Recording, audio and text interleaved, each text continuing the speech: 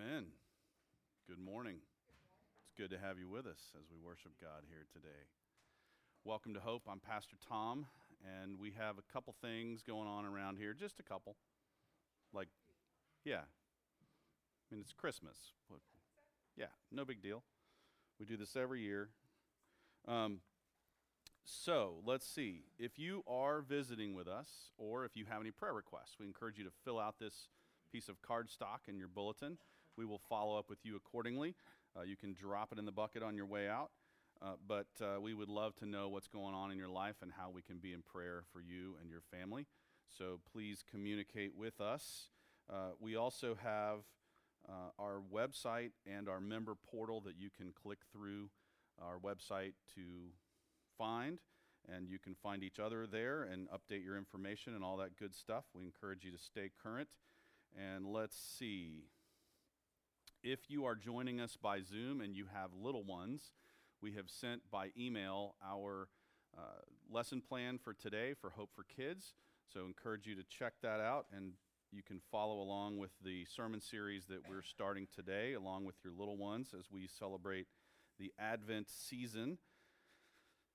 To that note, starting this Tuesday night at 7 on Zoom, you can zoom in to our Tuesday night Bible study. We're going to do 4 segments in December on the birth narratives in the Gospels. So there'll be 4 studies of birth narratives in the Gospels that will take place starting this Tuesday, going for 4 Tuesdays in December, and then we will take another break until January. But that's been the Tuesday night thing has been well attended, and it keeps us connected to some people who can't be here in person. So I encourage you to zoom in and be part of that if you can. Let's see. We have youth group, Rocks, and they will be meeting for their Christmas party on Sunday, December the 12th at 4 o'clock right here. And then we're going to deliver the Blueprint Christmas items that are donated by you. That Sunday, our youth will take them down to our Blueprint families. So Blueprint, in case you're not aware, it's an urban ministry here in San Antonio that serves homeowners that live at 1.5 times the poverty level or lower. And we go down there every summer with our youth group, and we work through this ministry to fix up homes and just bring a little bit of joy and Christian hope to those families. And it's mostly through sweat equity that we invest in this ministry. And so then every year at Christmas, we have the opportunity to go back to the families that we served the prior summer and bless them with a few basic things like blankets and what else is on that list? Space heater, a robe, things like that. And we've got 2 families that we served this past summer. So we're just doing 2 Blueprint families this year. And we're going to give each of those families a ham and then a few little kind of basic gift items. So those, you can sign up for that through our website. You can find the Blueprint Christmas and give to one of those things. It'll click you through to a Google Sheet, I believe, and then you can place your name next to the item you'd like to bring and participate that way. We also have an opportunity to bless our sister church, or the pastor and his family at our sister church in Cuba. They will, Pastor Miguel will be here a week from today, and he and I will be sort of preaching together. He'll be preaching. I'll be telling you what you need to hear in English. Then we are collecting items to give to him to take back to Cuba with him. This is really hard to explain if you haven't been there or you don't understand the situation that our sister church has been in for the past 1.5 years, but their island has been completely cut off from the rest of the world, and they are so Miguel was in the States last December, and I sent him some of our support money so he could buy some things, and he forgot to buy Tylenol. So every day since then, when anyone in the family has a fever or a hangnail or whatever, his wife reminds him that he forgot to bring Tylenol, right? And so, but just to think about life somewhere where something as basic as that we don't even think about being out of supply. And they're just laughing at us when we ran out of toilet paper. They're like, we've been out of toilet paper for 15 years. Like, we don't know, what are you complaining about? But just the sense of isolation, the scarcity of goods. So we're going to bless him. That Google Sheet can also be reached through our website. I've also emailed links to those of you who are in our system.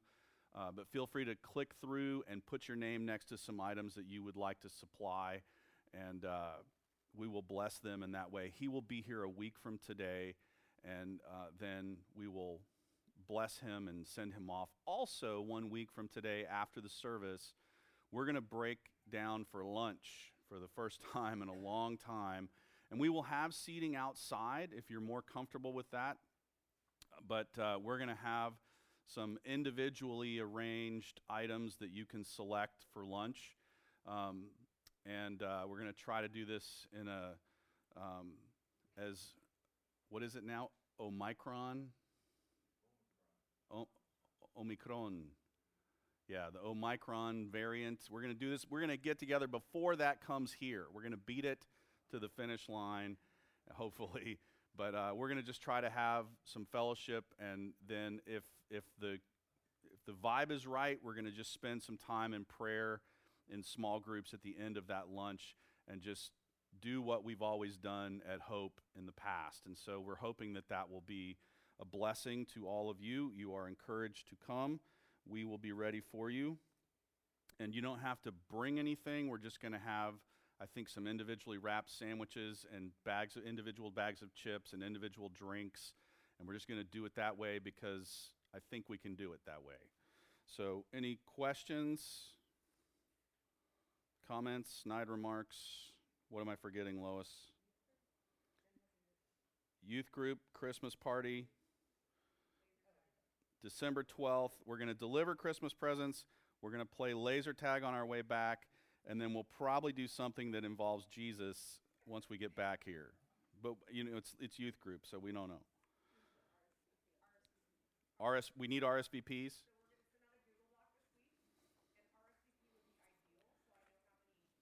So is this what you meant when you said sending out a Google Talk to RSVP for main event numbers? That's what you wanted me to say? So please, if you're a youth, 6th grade through 12th grade, will you please let us know if you're coming to the Christmas party? We need to be prepared in terms of numbers. All right? We're good? Okay. Well, let me just offer a time of prayer as we prepare our hearts for God's word. I'm going to pray for at least 3 people. I just want you to know. Of course I'm going to do the children's chat.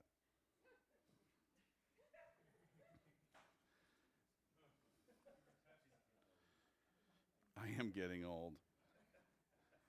You're one to talk. If I could have all of the important people in the room, just the important people, come down to the front. If you are in 5th grade or younger, we are inviting you down for our children's chat at this time. Good morning. How are y'all doing? I'm glad you're here. I know. Think how boring this church would be if y'all weren't here. I love it. So, let's see. Do any of you know the first book of the Bible? Esther? The Beginner's Bible. Well, the first verse of the Bible starts with "in the beginning," so you're not wrong. You're right. You're on the right track. We call that first book of the Bible the book of Genesis. Yes, ma'am. You read the whole book of the Beginner's Bible? That's awesome. Can I just get a fist bump out of that? All right. Yes, you probably heard her reading it. It's okay. You're a silent reader now? Okay. I still read out loud. And I put my finger on each word. That's my speed reading technique. So, the first book of the Bible is the book of Genesis. Do you remember the name of the first man and woman that God created? What was it? His name was Adam. Her name was Eve. Yeah, very good. And so Eve was married to Adam. She became a mommy, right? And then it was her third son that God extended the promise through. His name was Seth. I'm not going to make you guess that one. All right? But I want to read this to you, and then we'll talk about Eve a little bit. This is from Genesis chapter 3. It says, "The man called his wife's name Eve because she was the mother of all living. And the Lord God made for Adam and for his wife garments of skins and clothed them." So, two things there I want you to see. First of all, that Adam and Eve had made a mistake. They had sinned, right? And they had to face the consequences of that. But God covered them. He covered them. It says that he covered them with the skins of animals. He took care of them. So even when you make a mistake, God still loves you. He still forgives you, and he covers you. He's got you covered. Does that make sense? All right. And then the other thing is that Eve is called the mother of all living, right? So God had given a promise to Adam and Eve that Eve would be the mother of one who would come who would crush the head of evil. Who do you think was descended from Eve who ultimately came and defeated evil in this world? Who do you think it was? I think it was God. I do too. And we have a name for when God was born as a human. Yes. It was Jesus. Right? Very good. And which is always the answer to the question at the children's chat. All right. So God made a promise to Adam and Eve, and thousands of years later, Jesus was born to fulfill that promise. And we are told that Jesus was born in Bethlehem to fulfill God's word.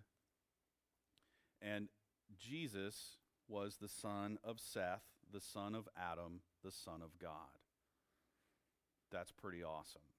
So the reason we celebrate Christmas is because God fulfilled a very, very, very old promise to his people when Jesus was born. And we celebrate the fact that God is faithful, that he loves us, that he has us covered, right? All right. Can I pray for you before you go to Hope for Kids? All right, let's pray. Dear God, thank you for your word.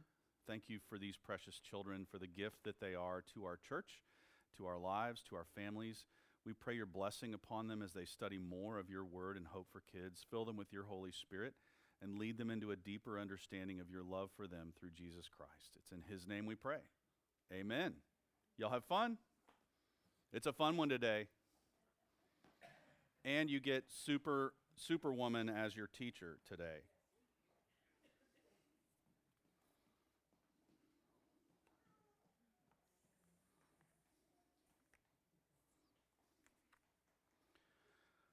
All right, now I'm going to pray, and when I do, I'm going to pray for three people in particular when we pray for healing.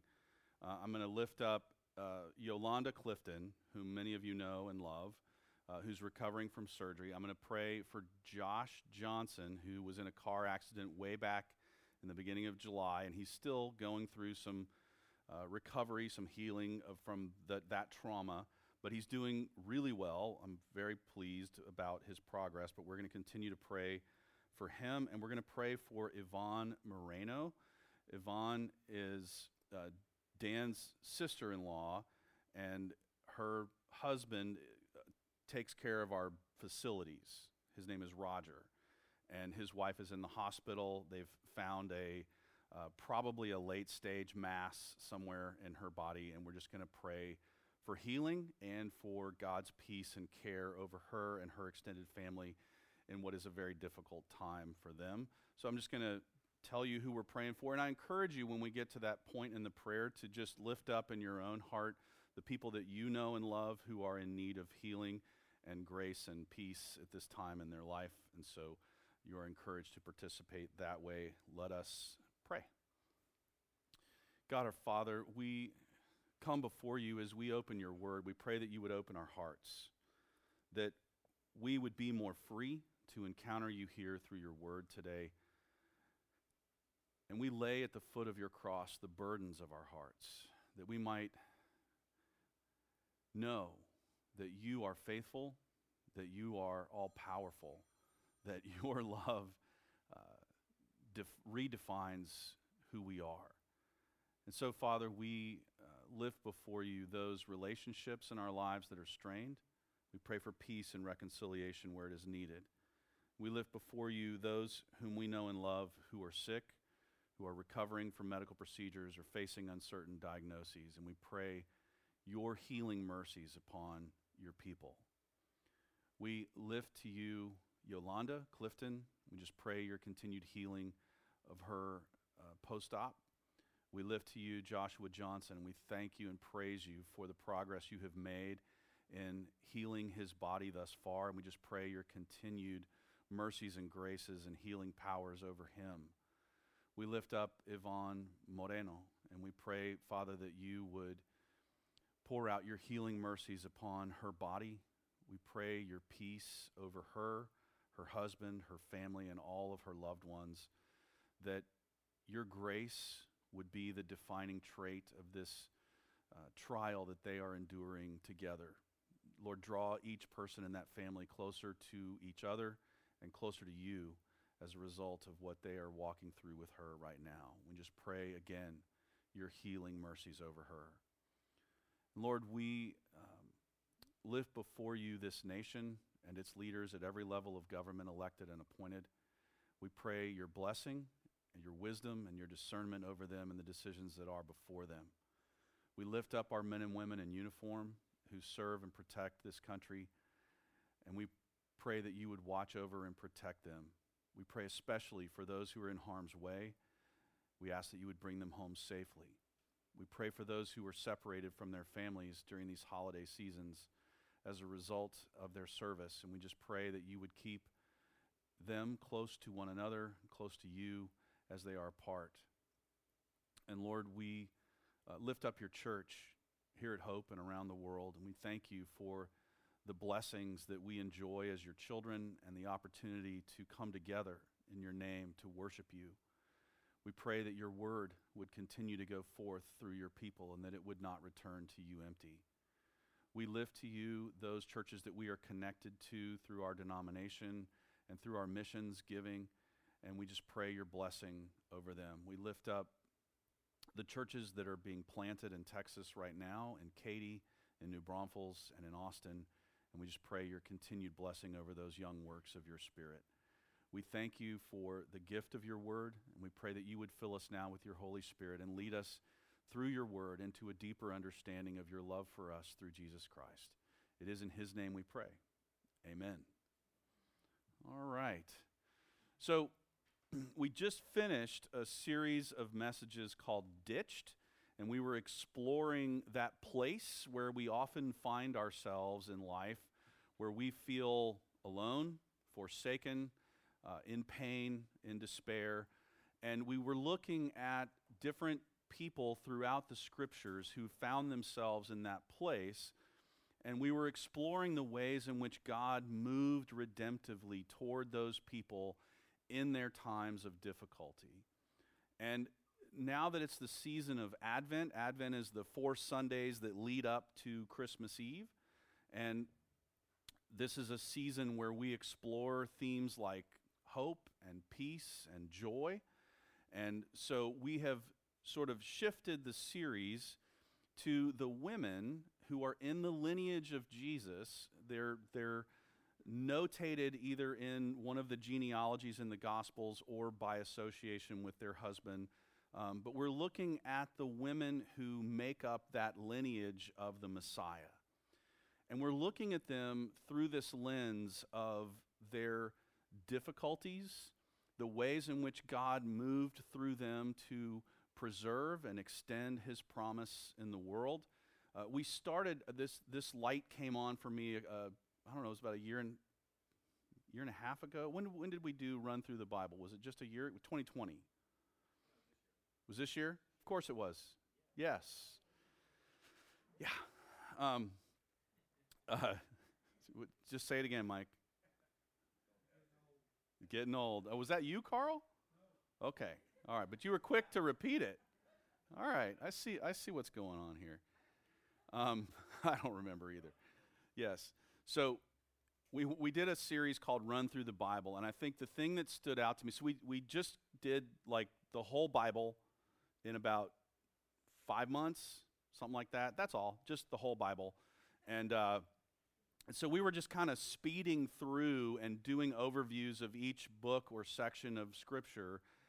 And the thing that stood out to me when we made that sort of dash through Scripture was this series of miracle moms that appear in Scripture at all these pivotal times in redemptive history. And these women have strength, they have faith, they have a connection to the redemptive story that I had never really noticed before. And so this Advent season, we thought it would be good to look at some of the women in the lineage of Christ, some of these miracle moms, and the ways that they contribute to the story of redemption. And so, of course, you have to start that with Eve, I think. That's probably the right place. And I want to invite you in. I'm going to read a whole mess of scriptures right now, but I'm going to start in Genesis, and we're going to read that story that occurs after Adam and Eve have eaten of the fruit of the knowledge of good and evil. And I'm going to pick up there and read through that part of the narrative in Genesis chapter 3. We're going to read some excerpts from Genesis chapter 4, and then we're going to jump all the way to the Gospel of Matthew, and we're going to read the bookends that are before and after the genealogy of Christ as it is recorded in the Gospel of Matthew. So that's a lot, and we're going to be like kind of all over the place in a sense, but things I want you to look for are the journey that Eve takes through these passages from being in paradise in direct and beautiful communion with God and with her husband. Imagine that. And then to see how she is moved from that place as the result of sin to a place of being exiled from the garden, and then what she goes through as a mother over the next few years, and then to see the way in which God reaches out and restores hope to her. That's what I want you to be looking for, is just, I want you to think about these passages in terms of Eve's journey, emotionally and spiritually, from that place of perfect harmony into this tumult of disharmony, and then the ways in which God moves to restore and rebuild and extend his hope to her. So I'm going to begin in Genesis chapter 3. I'm going to start in verse 9, and then the rest of the scripture references will be behind me as I read, so just that's how I'm going to have you keep up. So Genesis 3, beginning in verse 9. But the Lord God called to the man and said to him, "Where are you?" And he said, "I heard the sound of you in the garden, and I was afraid because I was naked, and I hid myself." He said, "Who told you that you were naked? Have you eaten of the tree of which I commanded you not to eat?" The man said, "The woman whom you gave to be with me, she gave me the fruit of the tree, and I ate." Then the Lord God said to the woman, "What is this you have done?" The woman said, "The serpent deceived me, and I ate." The Lord God said to the serpent, "Because you have done this, cursed are you above all livestock and above all beasts of the field. On your belly you shall go, and dust you shall eat all the days of your life. I will put enmity between you and the woman, between your offspring and her offspring. He shall bruise your head, and you shall bruise his heel." To the woman he said, "I will surely multiply your pain in childbearing. In pain you shall bring forth children. Your desire shall be contrary to your husband, but he shall rule over you." Then further in the chapter, after Adam and Eve are expelled from the garden, it says starting in verse 20, "The man called his wife's name Eve, because she was the mother of all living. And the Lord God made for Adam and for his wife garments of skins and clothed them." And then in Genesis chapter 4, "Now Adam knew Eve his wife, and she conceived and bore Cain, saying, I have gotten a man with the help of the Lord. And again she bore his brother Abel." And then later in chapter 4, "And when they were in the field, Cain rose up against his brother Abel and killed him."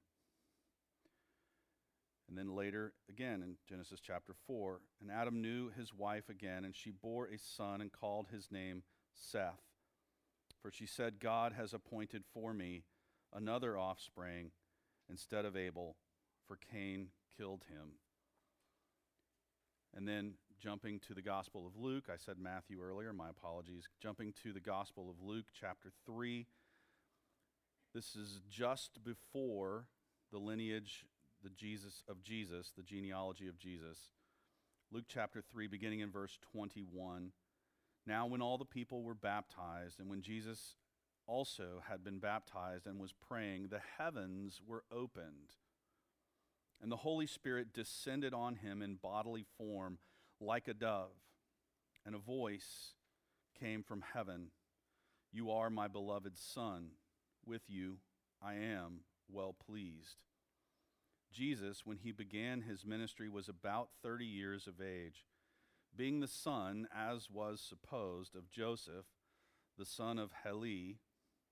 And then continuing to the end of the genealogy, Luke 3:38, "The son of Enos, the son of Seth, the son of Adam, the son of God."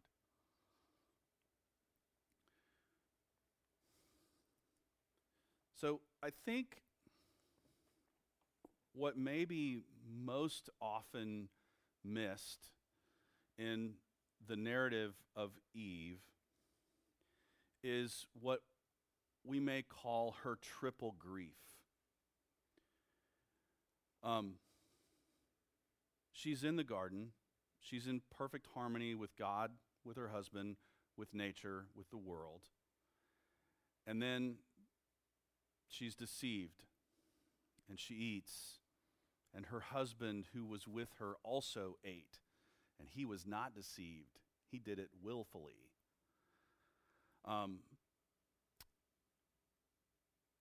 And the rest is history, as you might say. They are expelled from the garden. God comes and curses the serpent and delves out consequences to the woman and to the man. And Eve faces a new reality where she is now expelled from that place of harmony, and she is in a place where disharmony, discord, violence will play out before her in a mother's worst nightmare, where she loses not just one son, but after Cain slays Abel, he is expelled from that region of the world. He has to go start over somewhere else. And Eve loses both of her sons to that one act of violence. Did you notice in the consequence that God explains to Eve that all of her pain is relational? It is all borne out through the people closest to her, her children and her husband. Any of you who may be married, I do not need to explain to you what it means that you might not be of one mind with your husband, that marriage is not a state of perpetual bliss, but rather it is a climb that's worth it. Don't get me wrong.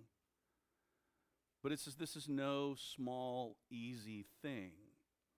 And God explains to Eve that harmony that you had is gone. And you and your husband are going to be at odds at various times in your life. And children, pain. Again, worth it every bit. Every bit. But children, pain. From harmony to disharmony, to a place where the people who mean the most to you will be the sources of deepest grief for you. God understands exactly what Eve was transitioning into, and he tries to prepare her. And then reality plays itself out in her world as her two children fall into discord. One of them resorts to violence, and she loses both of her sons. And as we just sort of pause in that triple grief of exile and the loss of two sons, we wonder, what is God doing? What does he want her to know? How does he want her to live? And into that void, God blesses her with a third son. His name is Seth.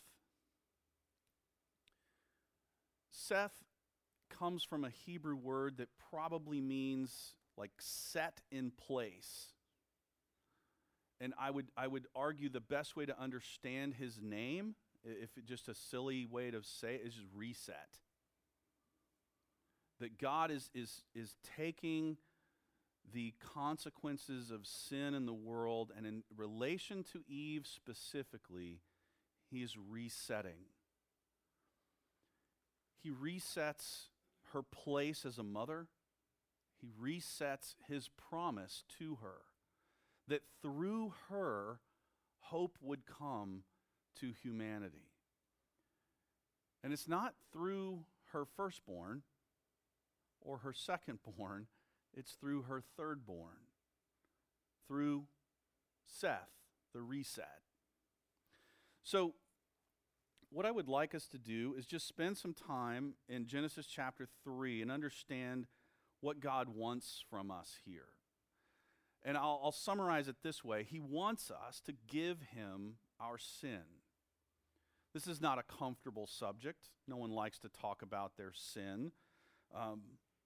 But I want you to see what God does here. He calls us to yield to his pursuit of our souls. So Adam and Eve mess up. They eat of the fruit they were told not to eat of. And do they go to God and say, hey, I messed up, please forgive me? No. Right? They do what almost any human will do in the wake of their sin. They hide. They try to cover themselves. And they deny and they blame. I love Adam's blaming. Right? Like, this woman that you gave me, fingers are pointing in every direction but one. It's her fault. It's your fault. You gave her to me. She made me do this, whatever.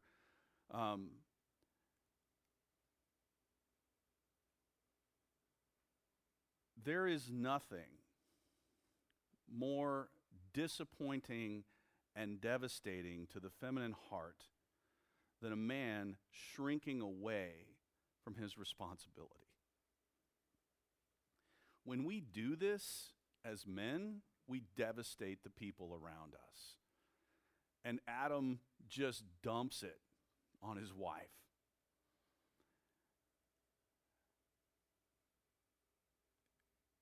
God looks at us. He comes to us. He brings us out of hiding. He is pursuing us in spite of our sin. We are to come out of hiding, come before Him, acknowledge our sin, and stop shifting blame. So, the interesting thing about the difference between Adam and Eve's responses, Adam's just throwing blame everywhere. Eve actually builds a case, a legal case, by explaining to her Creator that this was an act of deception, right? And God says, "You're right." And He turns immediately from her words to the serpent and says, "You are cursed." He doesn't curse Eve. He doesn't curse Adam. He curses evil. And then, in the wake of the curse, He issues what seems to be a rather cryptic promise that evil will clip the heel of Eve's descendant, but that heel will crush the head of evil.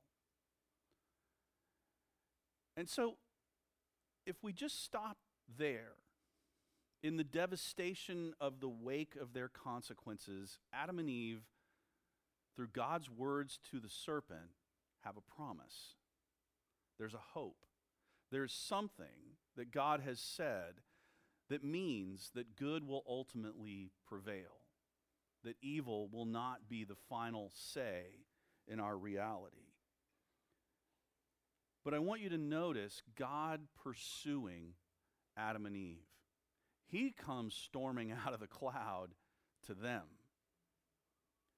And He calls us to come out of hiding and stop shifting blame, to yield to His pursuit and to yield to His love. What compels God toward Adam and Eve is love. He cares about what they have done and what they are going through and how it is that they can be redeemed from the state in which they have placed themselves. And so God calls us to yield to His love, to know that He loves us in spite of our sin, to cling to Him in the consequences, and to cling to His promises. God explains to Eve, the people closest to you are going to cause you the most pain. This is a new reality. And then, as He ushers them to the edge of the garden, something happens. He slaughters 2 animals or more. We don't know how many. But He takes those skins and He covers Adam and Eve, as if to say, as you step into this new reality where evil reigns, where the prince of this world, the serpent, will rear his head, I want you to know I have you covered. I've made a provision by the blood of another being for you to be safe.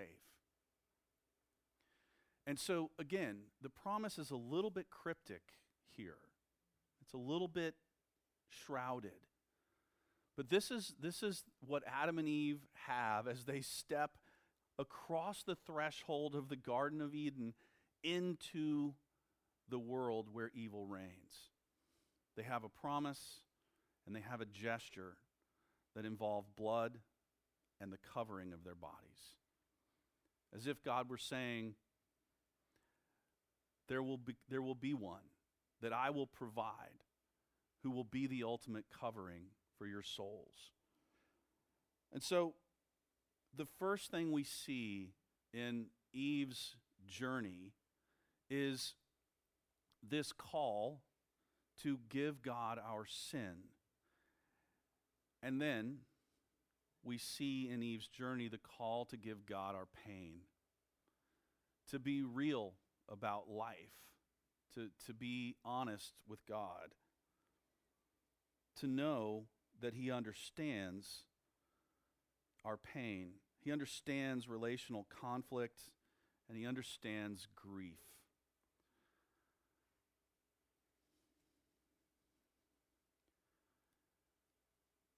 Eve has lost everything except for the husband who blamed her for his sin. She has lost everything. Her world has collapsed. And God moves toward her not to replace Cain and Abel. You can't do that in a mother's heart. Doesn't work that way. But he moves toward her to say to her, listen, I made you a promise, and I am faithful to keep my promises. I told you that you would be the mother of hope, and I'm not done. And so Seth is born. God hits the reset button for Eve. And again, he's not removing her pain. He's coming to her in the midst of her painful reality. We're to know that God understands our pain and that God moves in the midst of our pain.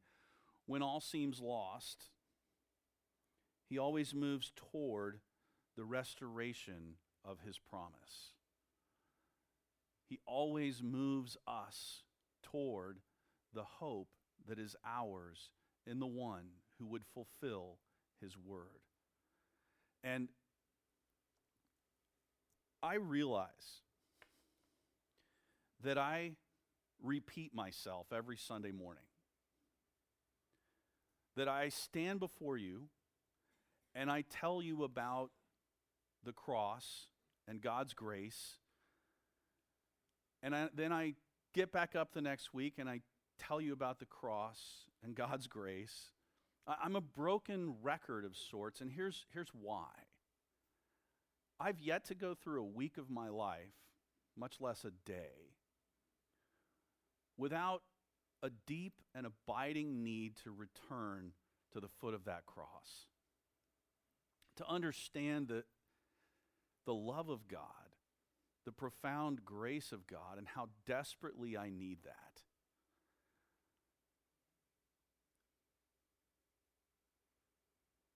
We need the gospel, the hope that is ours in Jesus Christ.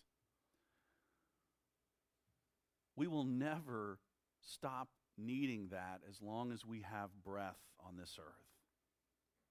There will come a day where our need will be fully met. We will be at peace eternally. But until then, just like Adam and just like Eve, I'm stumbling through this life just like you, and I don't always do it well. And so I must come back to that cross. And it is there where we see God in his pain that we can be free to bring him our pain. There is something about the work of God, the plan of God, that is brutally unafraid of pain. God's love, his grace, is greater than our pain. And so we are to give him our sin, we're to give him our pain, and we are to return to our Redeemer, to look to his fulfillment. I'm now focusing in on these passages in the Gospel of Luke.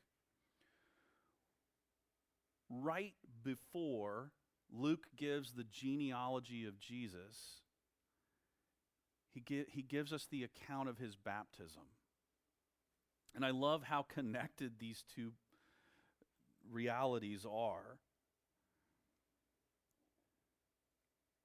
It is a reminder that we are to look to the fulfillment of the promise that God has set before us in Jesus Christ.